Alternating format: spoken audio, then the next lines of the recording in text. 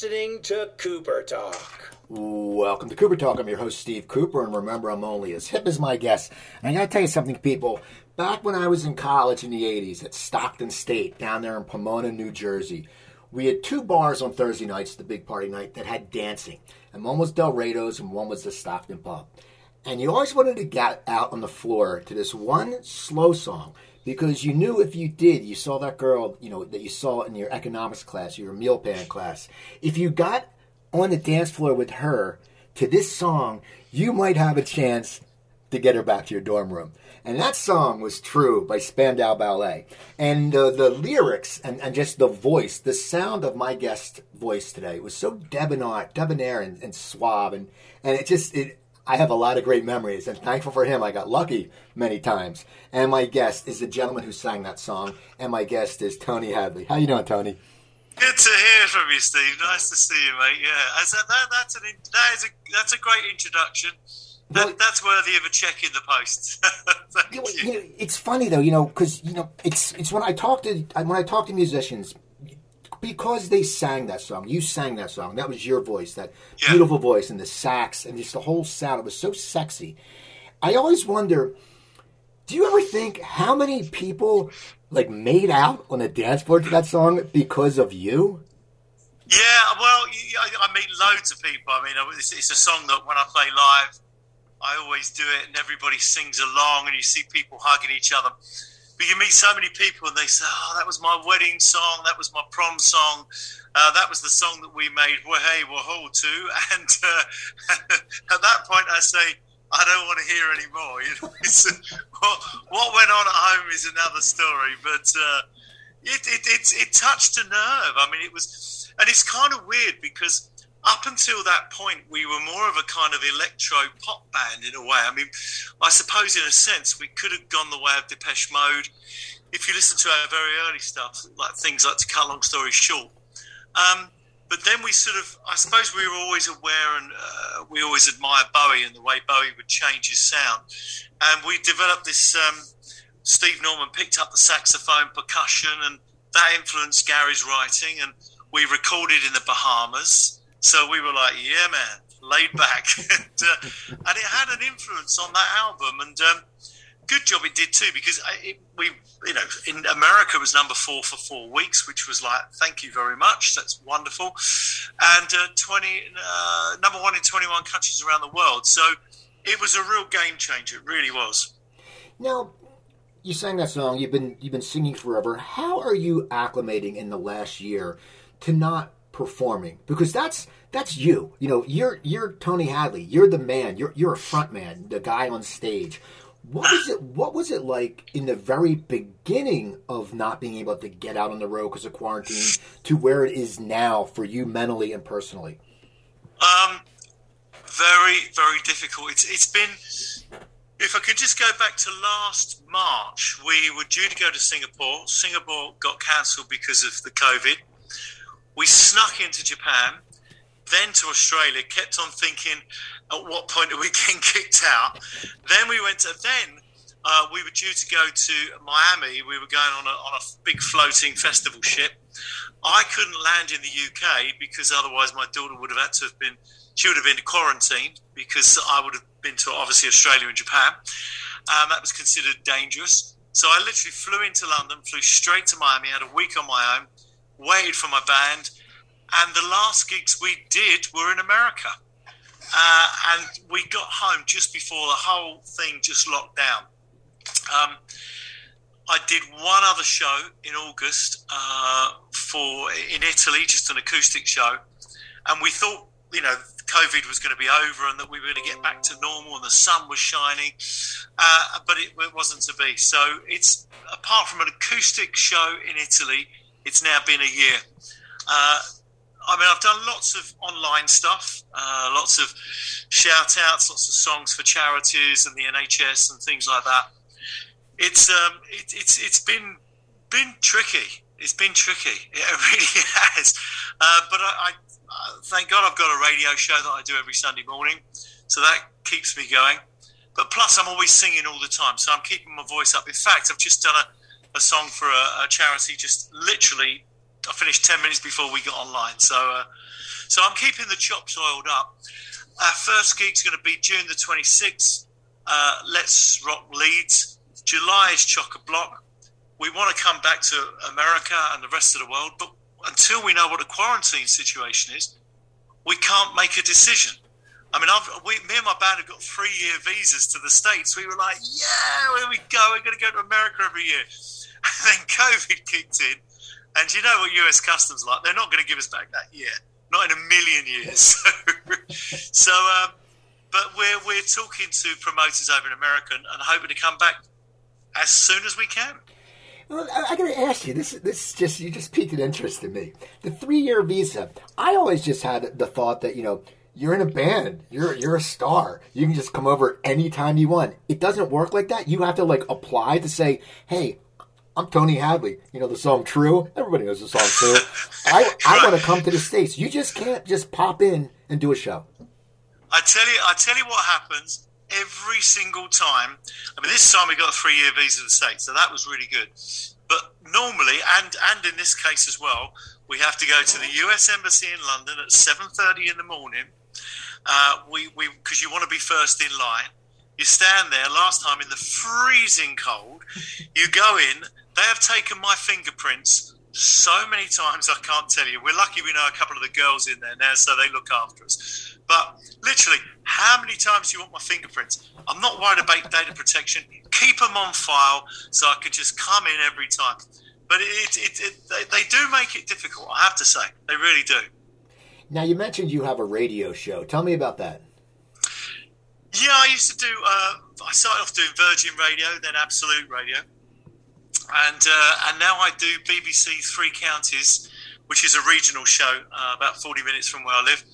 And it's just 2 hours of fun, 10 till 12. We play some old stuff, but we play new stuff. I talk absolute rubbish. And it's great. We also have like requests come in, so we're always changing the playlist. And then one of the greatest things that we have on there is called BBC Music Introducing.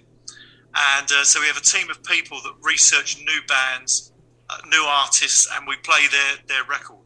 And, and say, guys, got to check this out. New band, they're playing locally. So we're trying to help promote young talent because it's difficult. It's very, very difficult to get a band or an artist away these days. So it's a good thing that the BBC do. I'm really into it. Now, how did you get started in music? You know, did you always know you had a good voice? I mean, because, you know, when you're young, our voices change. Yeah. Everyone goes up. When did you know? Like, what struck you? Were you watching TV and you saw a band and you said, I want to do that? Or I want to find out how you became you and an amazing frontman for all these years. Well, it sort of started in primary school. I went to a kind of High Church of England primary school, Clerkenwell Parochial. We had a couple of nuns there, Sister Constance and Sister Edna. And mine was like a Victorian school. So for most people in America, they wouldn't believe the school that I went to. And we used to sing hymns every morning. We would sing hymns. So I got into music that way. We would sing in church and stuff like that. Lots of singers get started like that. Then, originally, when I went to secondary school, I went to Dame Alice Owens, which is a grammar school. I wanted to be a surgeon. I really wanted to be a surgeon. And unfortunately, the maths and the chemistry and the physics weren't really my forte. So then my uncle had a record shop. He gave me my first album, The World of David Bowie. My mum and dad bought me an old-fashioned press-button tape recorder. And I started to sing along to different records, and then I got into like Queen, Rod, Elton, Bebop Deluxe, Roxy Music, Mark Bolan, Slade, all that kind of stuff. And you're from Philly, Hall & Oates as well, big influence, love Hall & Oates. And so we used to go on holiday camps, like summer camp, but as a family. And they used to have a talent show, so I used to go into the talent show. And I'd win a weekend away for my family. So that's kind of how I started. And then when I was 16, we formed a band, myself, Steve Norman, John Keeble, Gary Kemp, Michael Ellison was our first bass player. Then Richie Miller, this is like Spinal Tap. So Richie Miller was our second bass player. And then finally Martin Kemp joined the band in 1978. We were called The Roots, Cut, Makers, Gentry, didn't have a name. Then we were Spandau Ballet. Now, what was it like starting out in the music industry right then? Because, you know, as you said now, it's so different. I try to explain to people, you know, well, first of all, and we'll talk about videos, because the videos, the budgets were so huge. Now you can make one on the iPhone. And back then, people bought albums. It was, to me, growing up, buying an album was an experience because you wanted liner notes, man. If there wasn't lyrics, if you opened up and there wasn't lyrics, you were pissed. Like, I want the lyrics. You couldn't go online and go Google the lyrics. You know, that was a thing. What was it like for you guys trying to get the record deal? Was there a lot of competition, and did anyone take you under their wing and help you out?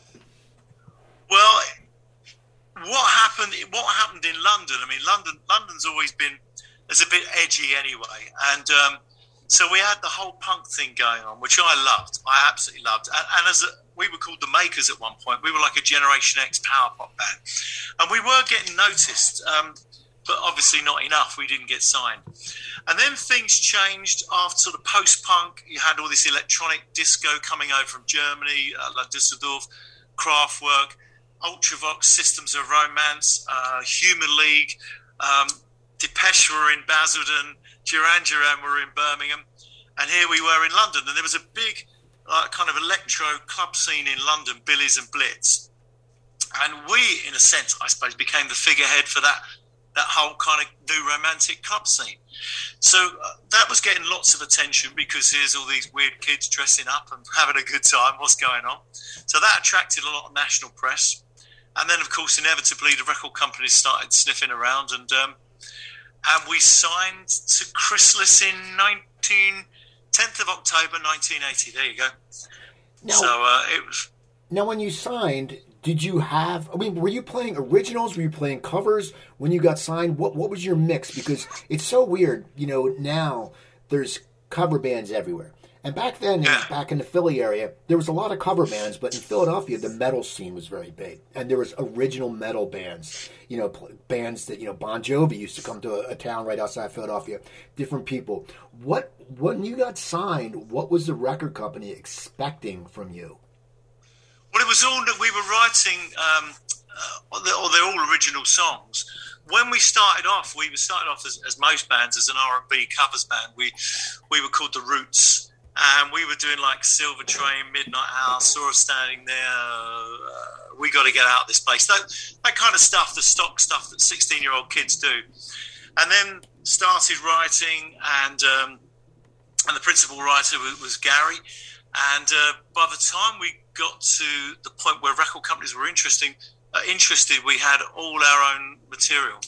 So our first album, which was called Journeys to Glory, was all original material, and our first single, To Cut a Long Story Short, hit the number 5 spot in the UK, which was like, wow, that's fantastic. We didn't expect that. So we had a fairly meteoric sort of rise to fame at the beginning, but we paid our dues in the clubs and pubs around London. We certainly did. I've heard some horror stories. Tell me a good horror story when you guys were younger, because I've heard stuff that just, you sit there and go, people are throwing shit. Wait a second, that's not right. Yeah, well, I remember once we played at a place called the Double Six in Basildon. Basildon is like a new town just outside London. So, and I literally had to make 2 trips in my dad's car to get. It's about sort of 45 minutes outside of London. So I had to drive some of the equipment up, and then back again. So this is before we'd even done the gig. No one else had a car. My dad lent me his car. We played the Double Six. We played to about 20 people. Most of them were our mates. Luckily, my mate said, look, I can take some of the equipment back for you. So we only had to do one run. Then there was a big fight, and then we didn't get paid. So it was one of those, I want to just go home. Please take me home. There you go. Double Six in Basildon. Now, you put the first album out and you have a hit. how does your life start changing? Because, you guys were, that whole time, like bands like Duran Duran and your band, you guys are like, you were sex symbols. I mean, that's all you can say. You can't say it any other way. It's not like you were the guy in America walking around with the flannel shirt, the tats, and they all grunged out. I mean, people found them sexy, but you guys had a certain style and a debonairism, as I said earlier. What was it like for you as you started getting popular after that first album? How did your life change? And I'm sure you must have gotten chased down the street by young girls all the time. Yeah, I mean, in some cases, I mean, you felt like you were in the Beatles. I remember once we were in Australia. It was the first time we'd been to Australia. And we were in Italy, actually, and the Italians are very passionate and emotional and everything. And me and my friend, he came over to spend a couple of days with me.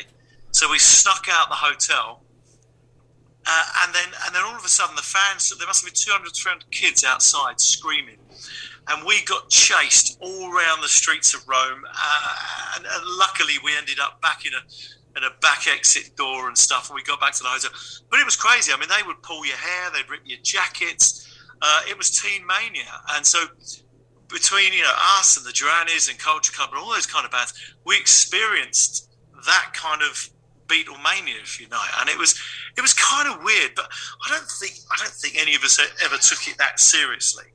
None of us woke up in the morning saying, "Hey, you look so cool. You're a really great." You wake up in the morning the same as everyone, thinking, "Oh my God, you look rough." So I mean, there's a great video clip from Tower Records in LA where we're doing a signing, and there's all these girls just literally hysterical, crying, and so, "I love you, I love you, I love you," and it's kind of weird. It's really weird. I mean, I'm lucky that I've got really good family and stuff, and my mates are still the same mates that I had from when I was at school.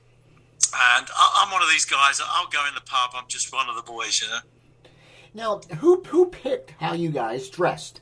Because you guys, were you guys just very fashion conscious? Did you know what was going on? Because once again, I remember us in the U.S. We're like, hey, we want to dress like those guys. We all wanted Simon Le Bon hair, but we couldn't get Simon Le Bon hair because But we would see the clothes and we go, oh, that looks so cool, and we go to Macy's. You don't find that stuff at Macy's. You find something cool, but who did you have a stylist, or was that just from all of you guys? Well, the biggest influence post-punk, I mean, I loved punk. Punk for me was amazing. But sort of post-punk, one of the first looks was a kind of retro electro look, like Captain Scarlet. I don't know if you remember Captain Scarlet, sort of science fiction kind of look, because all the music was very kind of four on the floor, very synth-based. And this was new technology for us. So there was that look. There was the kind of dandy look with the ruffles and everything else, sort of almost like a 1700s kind of look. Look like just real dandies. Then we went through Club for Heroes. It's basically the clubs influenced what we looked like. There was a club called Club for Heroes. I think it was on Baker Street. And on that club, we would play like Sinatra music, Tony Bennett, Jack Jones. So we'd all dress like 1940s film stars. The Blitz was very much kind of neuromantic, very kind of like I say, futurist. So it was just the clubs influenced the look. Le Kilt Club influenced the tartan look that we had on To Cut a Long Story Short. So that was what influenced it. As time went on, we weren't going to clubs so much. We were doing promotion for records and everything else. So we did have help with a couple of stylists, but we were always, even as young kids, pretty fashionable, really. I mean, punk. I had the drain pipe trousers and the hair, the spiky hair, and everything else. I just think London kids generally, kids in the UK generally, were into sort of that fashion thing. I suppose if you look at Rods, the Mods, the Rockers, glam rock and everything else, we just sort of followed those trends, really. Now, True becomes number one in the UK. True hits it. You're a popular band, and then you have a smash hit, number one, which in your own country must be a great feeling because you're like, oh my God, we're top. What was it like for you guys when that you found out you hit number one? It's a brilliant feeling. Anyone who tells you otherwise is a liar. It's one of, because that's what you aim for. I mean, I didn't get in a band or be a singer because I wanted to be famous. I love singing. To this day, I absolutely love singing. It's one of the biggest, most pleasurable things that I do. But when you have your first number one, especially in your home country, you really think, like, I've been validated. They really do like us. It's a great feeling. And it was number one in the UK for 4 weeks. I think it was number 4 in the States for 4 weeks, and number one in, like I said, 21 countries around the world. So it's just a brilliant moment, because all you want to do as a kid, when I was watching Top of the Pops, is, you know, you wanted to be a singer and a performer. You wanted to be on Top of the Pops. And even now, at the age of 60, all I want to do is do music. And when you get that number one record, it sort of means that your future's going to be a bit longer than just 6 months. So you feel like you can carry on for a long time. I mean, I got to be honest with you, Steve. I have to pinch myself every now and again, thinking, I'm still doing it, I'm still loving it, and I'm doing okay. And it's a good feeling, it really is. Now, the video for True, what is, and your whole video careers, what is your take on them? Some people hate them because people don't understand. I was in the entertainment business, and people don't understand when you go to a TV set or a movie set or a video set, you sit around and you sit around and you sit around, and then you get up and you're done. You go, I'm done. They go, oh no, we got to go from this angle. What was it like for you guys? Because videos were so high end back there. They were very expensive. We started off because all of a sudden you had MTV, VH1, you had video music in Italy. So we kind of figured from the beginning that things were starting to change, technology, the way people traveled and everything else. So a video became almost like an ambassador. For, you couldn't just pop over to Australia, for instance, or Japan. So you sent the video. They played it on television, and then with the advent of video channels, it got played on the video channels. So the video started off fairly cheaply. They were a marketing cost, so the record company bore all the costs of the video. And then all of a sudden, competition time started. I remember seeing Duran Duran and looking at, Sri Lanka, Rio, wonderful videos, and I'm thinking, why aren't we making videos like that? We need this. And those videos cost an absolute fortune. So then it was like every band wanted to make the best video. And we would say, well, where do you fancy going? Oh, no, let's go to New Orleans. We did I'll Fly For You in New Orleans, Mardi Gras. Brilliant. I think we spent 10 days in New Orleans. It cost something, I think it's 130, 140 grand. We're going back to 1984. That's a phenomenal amount. That was more than the album cost. So it was they were brilliant videos shot on 35mm. For most of the band, they were pretty boring because, like you say, everyone's sitting around eating sandwiches, having another biscuit or whatever. It's so you don't want to do a long shoot because you'll put on weight. As the lead singer, it was pretty okay because I get to be in most frames. But then people have this view that when you're filming and everything, it's all wonderful and fluffy and you're in this fame bubble. It's actually pretty tiring some of the time. And people who do feature films, when they're filming for 6 weeks, it's pretty tough going. It really, really is. So it's not as glamorous as people think. It really isn't. So, well, first of all, how did you end up recording in the Bahamas? You said the Bahamas? Yeah, well, to be honest, I think you got a tax break if you recorded abroad. So, to be honest with you, I think that was, and Chris Blackwell, for Island Records and stuff, he was actually the first guy to offer us a deal. And we'd heard that the studio was just, Compass Point was just amazing. So, where should we go? Oh, let's go to the Bahamas. And we save a bit on tax as well. So that was it. So we started we recorded in Munich, Music Laden Studios, where Freddie Mercury and the Queen Boys recorded a lot of the time. We recorded in Miraval, south of France. That was Johnny Depp. I think Johnny Depp owned Miraval. It was a chateau, a wine chateau. but they had a recording studio. So we went abroad quite a lot to record it. It was good fun to change the scenery. Now, I'm a huge 80s guy. And tell me about when you taped Do They Know It's Christmas This Year? I want to, because, that's one of the, there's two songs, and now it's changed because we have Alexa and stuff like that. But there's two songs that put me in the Christmas mood. It's that and Bruce Springsteen's Santa Claus Is Coming to Town, probably because I'm from New Jersey. But tell me about how that how did you get involved in that? And was it a very long day? Because everyone sort of looks tired in the video when they're getting out. It's early in the morning. Was everyone up late the night before? How did you explain that? Right. So a couple of the boys from Spandau were down the King's Road, bumped into Bob Geldof, and he said, "Look, lads, there's a big tragedy happening in Ethiopia. I want to put a record together with Midjur. Midjur was from Ultravox, was very instrumental in this. I want to put a song together, and I want to get all my mates from the music business to come and do this song." And the guy said, "Yeah, I'm sure that'll be fine." Checked it out with the rest of us. And we said, "Yeah, of course we'll come and help Bob out and do this song." We went away. I think we were in Germany actually, and we were doing a Peter's Pop Show, like a big TV festival. The Duranis were there. I think Michael Schenker Band, Iron Maiden, and we didn't realise that this whole Band-Aid thing had built up momentum. The press had got onto it. Everybody was into it. We'd had a big night out with the Duranis the night before we recorded, so we came back to London feeling pretty rough, I have to say. We were all a bit worse for wear. And then all of a sudden, someone said, there's like 300 screaming kids out there. There's all the world's press out there. This whole thing had just ballooned. So all of a sudden, we're all rushing into the toilet, getting the hairspray out, the makeup and everything else. We went down to Psalm West, Trevor Horn's studio.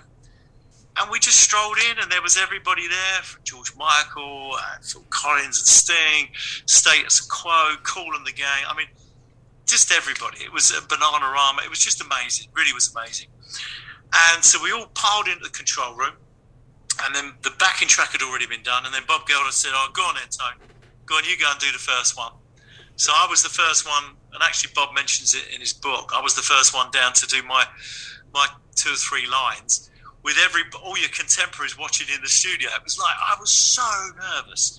And of course, we'd been out the night before till 4 o'clock in the morning, so I was going, I'm just clearing my throat, So, but it was amazing. It was a tremendous day. I don't think anybody thought that Band-Aid would lead to Live Aid, to lead to this complete change in the way that people view charity around the world, and the fact that a bunch of pop stars can make a difference, and we did, and the legacy still exists to this day.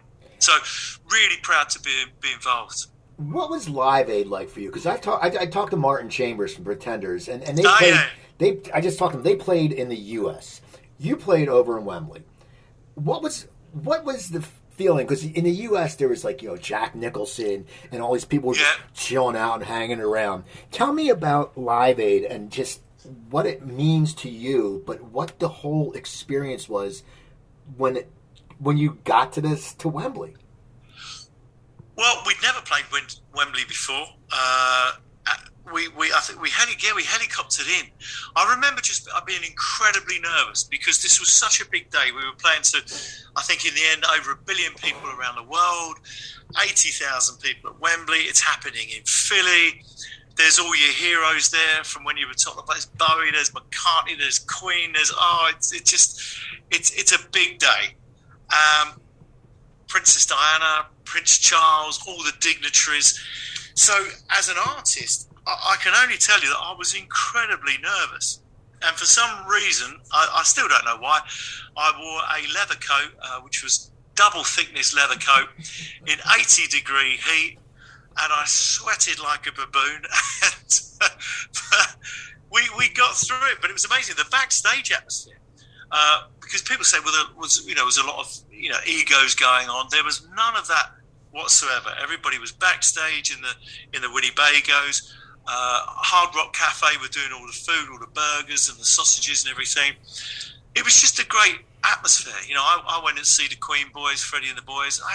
Good luck, lads, and Status Quo were there. You know, McCartney. I mean, all your heroes. It really was an amazing day, but it was so amazing that it went by in a second.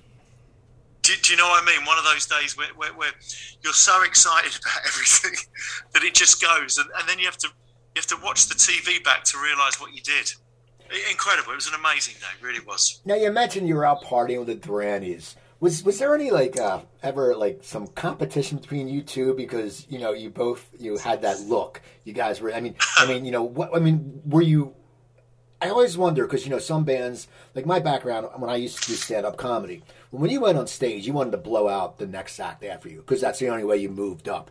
Was there any competition between you guys or any other bands of your genre at that time, or did you all just get along pretty well? Well, apart from drinking competitions, we had Frankie Goes to Hollywood were pretty good. The Beastie Boys, actually, we did them in I think it was Montreux Festival or something like that. To be honest, when bands and musicians get together, we actually really like each other. Musicians kind of like hanging out with each other, but don't get three singers in a room talking about how do you feel about your voice today, because that's really boring. But no, I mean, we had some great nights with the Duranis. Good friends, Depeche Mode, great bunch of lads. Frankie Goes to Hollywood were always good fun, always good value. Culture Club boys. Whenever we, Ultravox, whenever we got together, we were all kind of hanging out, drinking in the bars and stuff, and just having a good time. Where we were competitive was certainly in the charts. We wanted to be higher up the charts than any other band. And that's the same for every artist and every band. But, I've never really come across anyone in the music business that I thought, I don't like you very much. You're not my cup of tea. Most people I've met, my heroes, Bowie, Elton John, Rod Stewart, Dave Gilmour, all those amazing, have always been so, Freddie Mercury, the Queen boys, have always been so lovely and always really, really friendly. So, I'm kind of lucky. It's a good business to be. Well, it's a horrible business, but it's a great career. That makes sense. Yeah. Now, when you guys came first to the States, was it your first time in the States? We came to the States, in 1981. It was 1981. We came over with a load of fashionistas from London. We did a fashion show. We played, I think it was the Underground Club in New York. I'm certain it was the Underground Club in New York. And it was a big thing because all the glitterati of New York were coming out, and it was an amazing experience for a 21-year-old kid in New York. Wow, that was just unbelievable. And this is how naive I was. So we were in a hotel, and all the Spandau boys were waiting in the lobby, and I went, I've just forgotten something. I've got to go to my room. So I got in the lift, and a lovely woman in the lift with a fur coat. And she said, "Hi, honey." So I said, "Oh, hi, how are you?" Said, "Oh, would you like some company?" I said, "Oh, no, I'm fine, thank you. My friends are waiting for me downstairs in the lobby. Honey, you sure you don't want some company?" I said, "No." I said, "It's really nice of you." I said, "But honestly, we're going out and we're going to..." Anyway, as I left the lift, she went, "Okay, bye-bye, honey." And then all of a sudden I went, oh.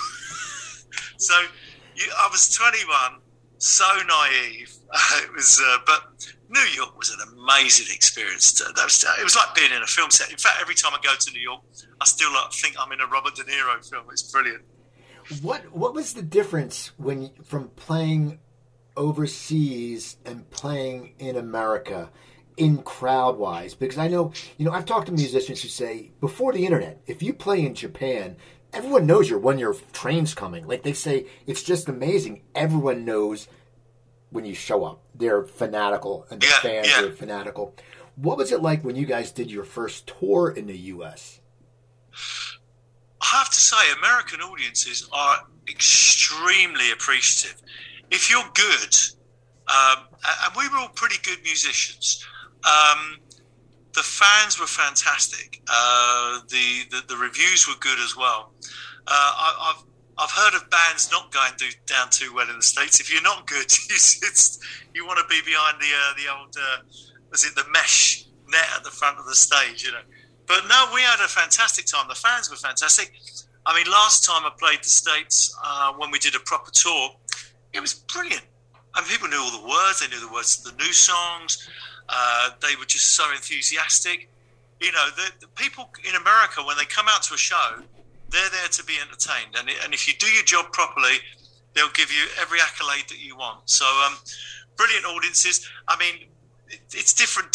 I suppose different countries are different. Like you say, Japan, everyone's there at the airport and stuff. But when we were a younger band, all the kids realised where we were.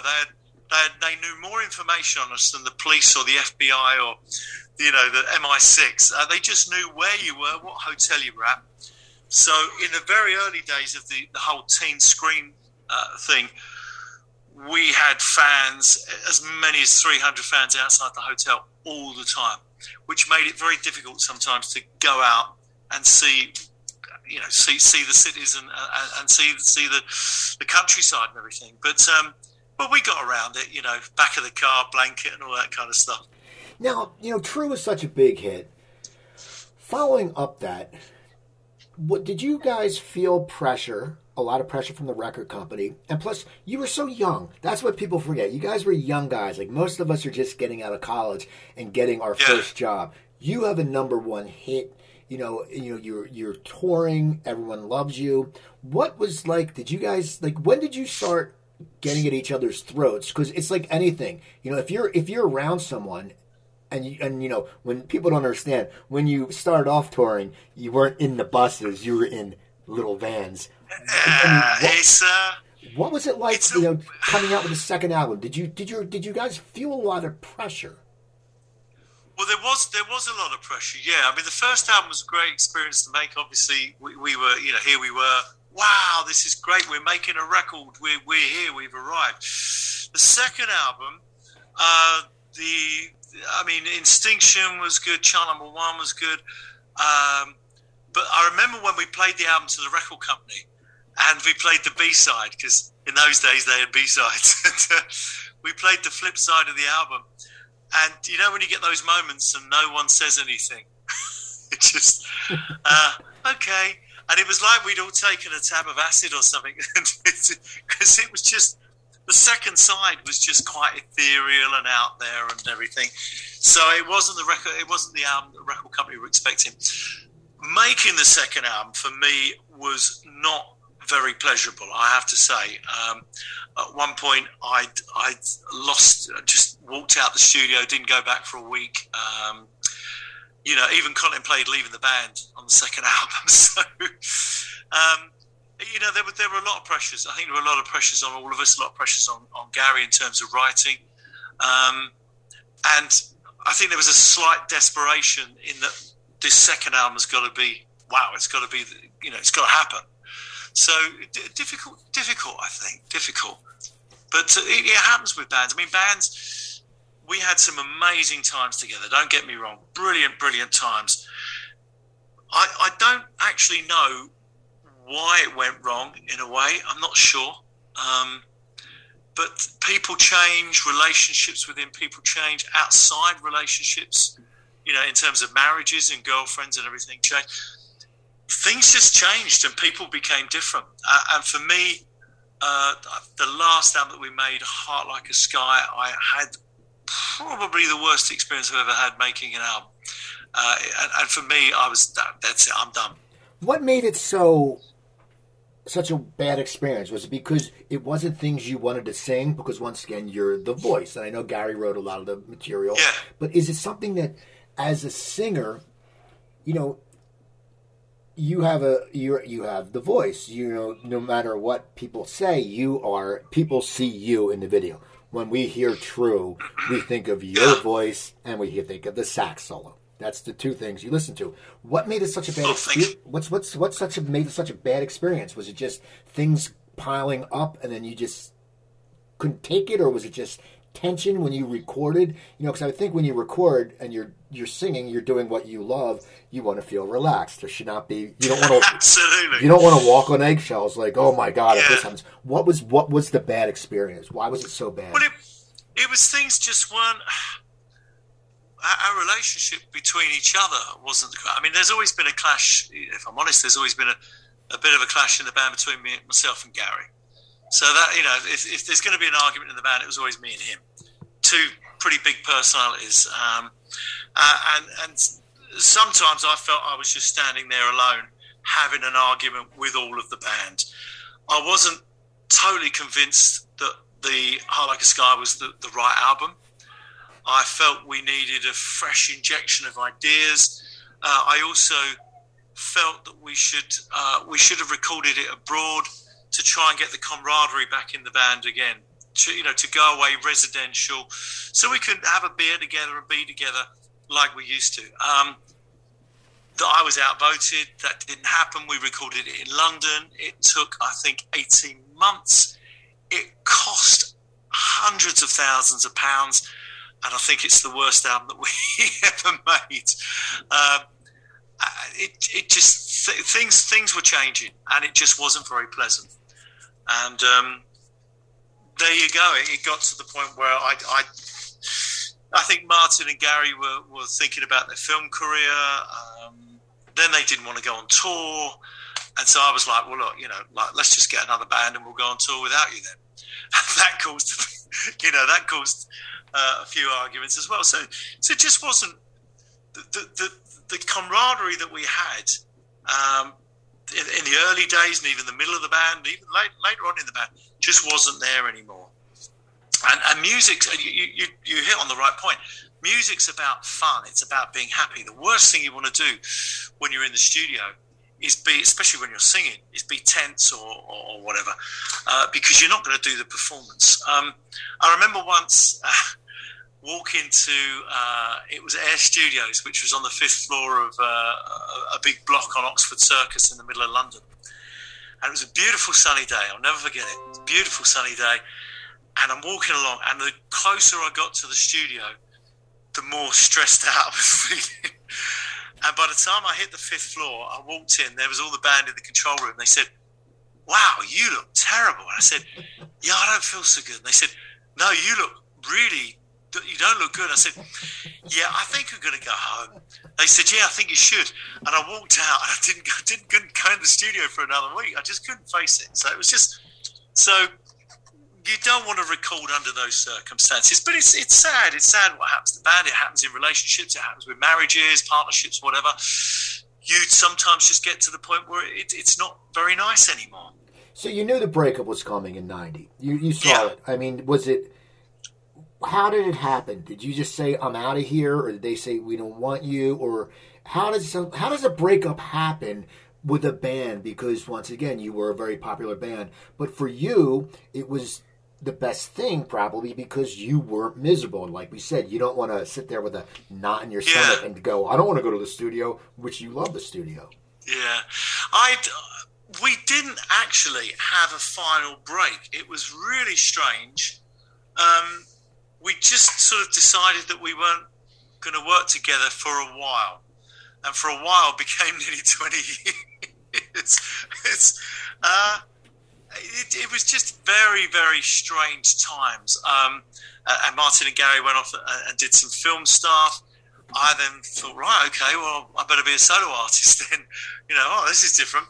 I made an album with EMI, and I went over to Los Angeles and worked with Ron Nevison over there, who's famous for Heart and all the great bands that he's worked with, and we recorded the Record Plant and other brilliant studios, and it was brilliant. I loved it. I absolutely loved it.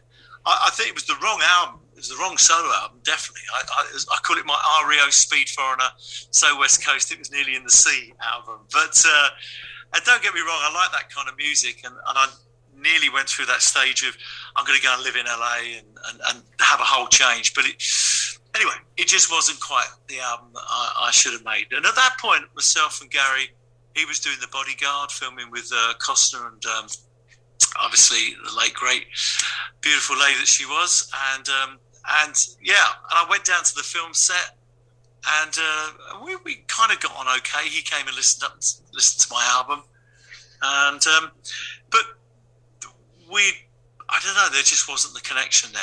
Was it hard to play with different musicians when you recorded that solo album? Because once again, they were your mates. You guys have been playing forever. And I know, like anything, you adapt. You're a singer. You're a performer. Performers have to adapt.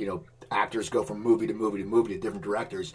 But was it hard because you had, did you sit there and go, that guy doesn't sound like such and such?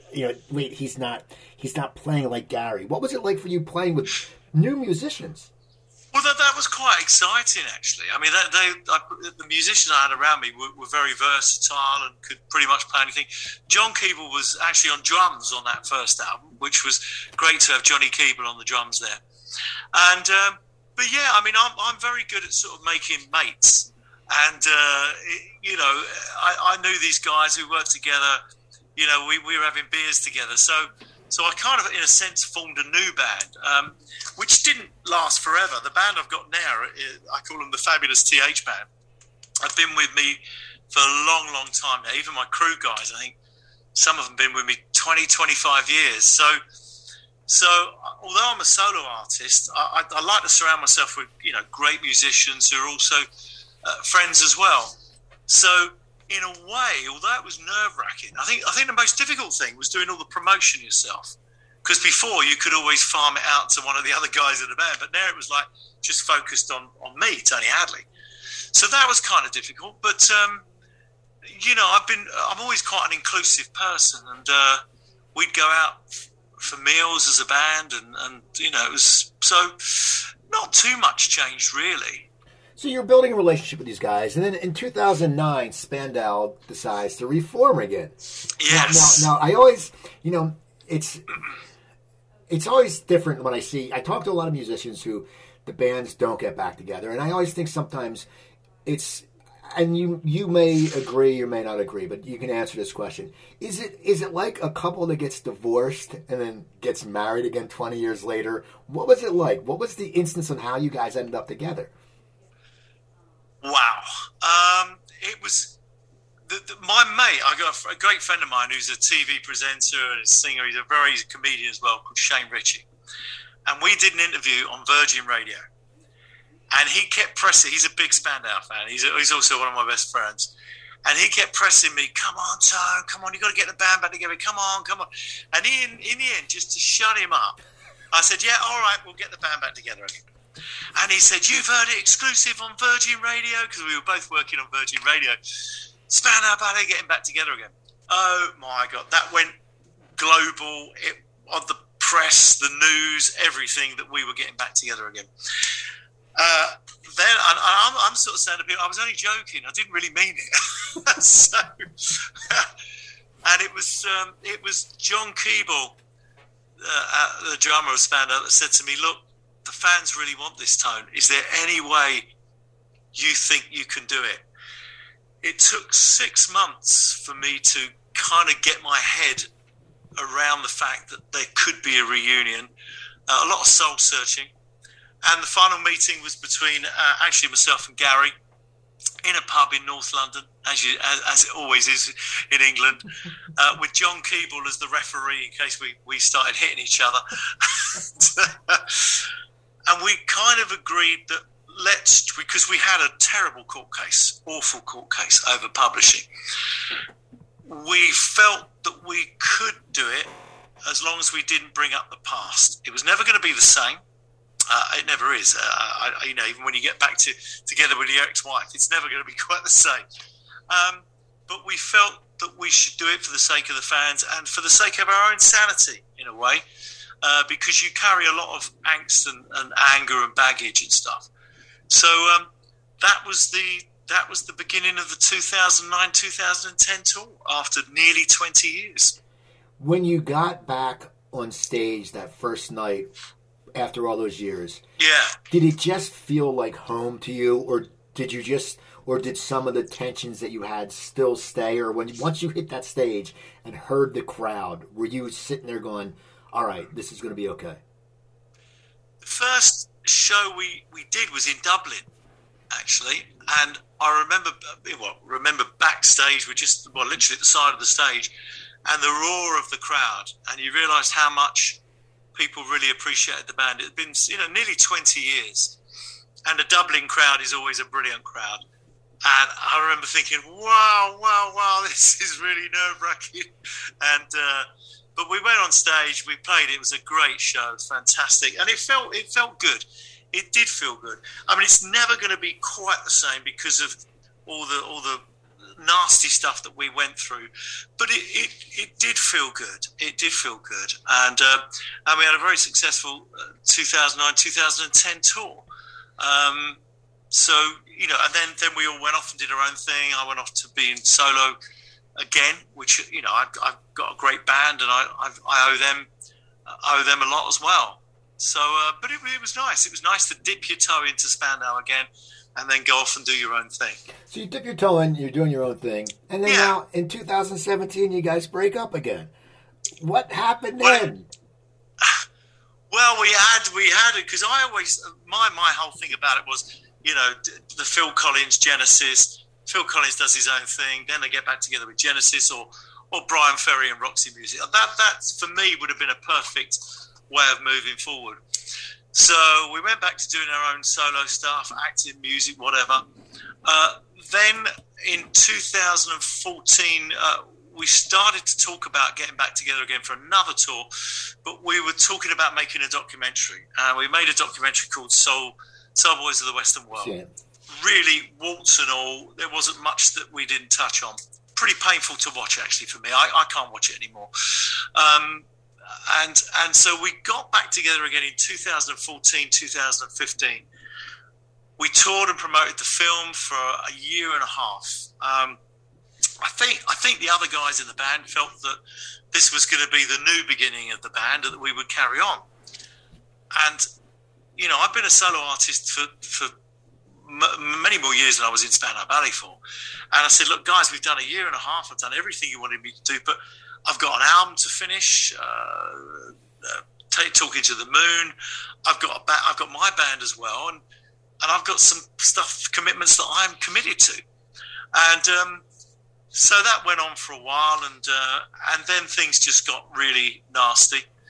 And I was forced into a position, and I've never said publicly why, and I'm not going to say now, but they forced me into a position whereby I had no option but to resign from the band. It wasn't something I wanted to do. What they did was not very pleasant. It affected, my family, me, people around me, and I just said, I can't do this anymore. So I resigned and quit from the band, and that was the end of that. Why is the documentary so painful for you to watch? Well, because you can. It's really weird, right? You can see the disintegration of the band before we broke up. Quite a while before, you could see the tensions because George Henkin, who was the director, she's absolutely lovely lady. She said, "If I'm going to do this film, you've got to let me be honest." And be as honest as you want. I don't care, And she was, and she was allowed sort of carte blanche to edit and use the footage in the way she felt reflected the true story. But there were moments where you could feel the tension in the room. I mean, if you've ever seen, some of it was Spinal Tap, I suppose, but it was pretty hard to watch. And there were people in there that are no longer with me. My dad was in there, my granddad in there, and stuff like that. So there were personal people that are no longer with us, and it just became harder and harder to watch. I mean, have you ever seen Metallica, the documentary? Where at one point he's just sitting with his head in his hands. And there were moments like that watching that film. There really were. But at least it was honest.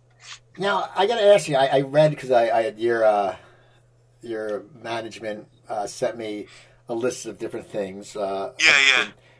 What was it like meeting the Queen and going to Buckingham Palace? I mean, I know an actor who met at the presidential dinner. His girlfriend works for CNN, and he met Obama, and he said it was very quick. Like, you go up, how are you doing, shake, and you go, what was it like meeting the Queen? And when you got invited, did they like send an invitation, or did they call you, or how's that work? Yeah, well, I got several charities that I work for, and as a charity, Shooting Star Children's Chase Hospices Shooting Star Chase were invited to Buckingham Palace along with other charities. So there's a huge room, like a big ballroom. There must have been 300 people in it. Now, the next morning, we were due to do breakfast TV in Germany.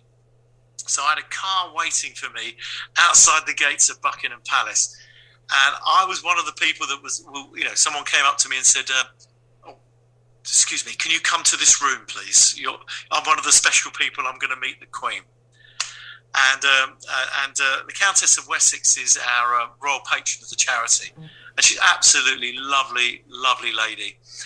And so she had arranged that I could meet the Queen with there's about 25, 30 other dignitaries and people from show business and stuff. And it was so nerve-wracking. And she was absolutely delightful, and just meeting the Queen is something special. It really is. And what a lovely lady. Absolutely lady. And there's a picture of me meeting the Queen, and it's like, wow. And, everyone was pretty proud, and my mum and my wife, Ali, and all the kids were really proud of that moment.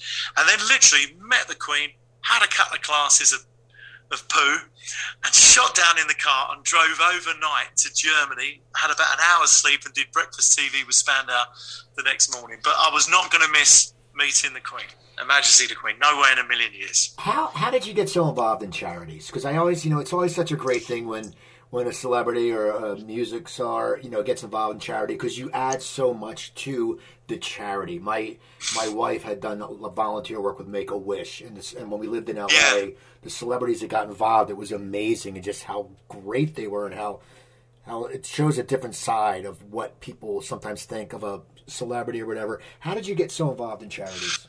I got involved quite early on, really. I think most people from the music business, the world of acting, you try and do what you can, because we have a pretty privileged life. I mean, I'm still making music after 40 years. It was a dream. I was a kid watching Top of the Pops. I still get paid for what was a dream. And if you can do a little bit here and there, sing a few songs for a charity, raise a few quid, then that's kind of a good thing to do. So that's what I do, and I get asked to do lots of charitable things. Shooting Stars is an amazing children's hospice. Huntington's Disease Association, Low Syndrome. I've done UK Cancer Trust, Teenage Cancer Trust as well. And so you just do what you can when you can. And like I say, if that helps to raise a few pounds, then or dollars, then that's a good thing. It's just your time. So it's 2021. You have a show coming up, The Leeds, and hopefully, U.S. In the U.S. they're starting to plan concerts again. Things are opening up. What can people expect to see when you tour now? Are they going to see, some of your solo stuff, Spandau stuff? What can someone expect? And I'm sure you play True, because you have to play True, because people will be like, "He didn't play True. What's wrong with him?" What do people? Well, the thing is, there are certain songs that you have to play. I mean, the question I get asked a lot. I mean, how many? If I had £1 for every time I've sung True, wow. I mean, I've sung True, Gold, Through the Barricades, Only When You Leave, Lifeline. I've sung them thousands of times. And people say to me, do you ever get bored of singing them? And the answer to that is no, I don't. Because every audience is a different audience. And when you sing those songs, and you see people's faces, where they may sometimes hug, kiss each other, they're dancing, they're jumping up and down, they're singing along to every word, you realise that you've created a moment. And all songs are memories, and they create memories and moments in people's lives. So I never always sing the hits.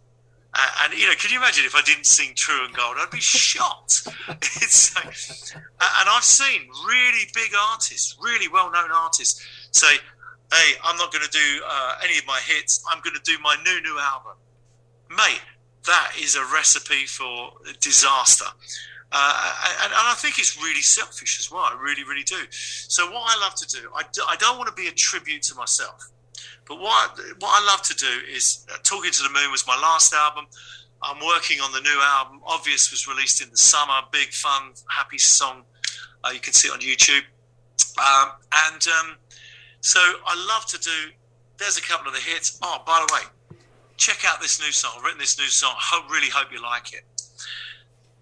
And so the reaction has been in festivals and shows that we've done. People have really been appreciative of the fact that I've done all the stuff they love. And I always throw in a couple of covers, always do a Queen number, for instance, because I love Freddie and Queen. I'm just mad fan.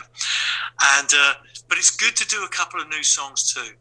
And now some of the newer songs that got playlisted on BBC Radio 2 and all the stations, the kids come along and now they sing along to the new songs as well, which is even better. So I count myself as being, I'm a very lucky bloke that I'm still doing what I love. I'm still enjoying music, I still get excited, as you can probably tell. And I cannot wait. Me and my band, we have a Zoom every week. My band and my crew have a Zoom every Tuesday night. We have a beer together. And we are so excited about getting back together. Will you be nervous when you get on stage again, live in front of a crowd? I know it's natural to you, you've been doing it for years, but that first time back after having a layoff, you sit there and go, I might forget the words. What do you think will happen? Oh, that's my worst fear, because the first time I ever sang in public, I did Lady Madonna. I was 14 or 15 in front of 400 people, and halfway through I forgot the words.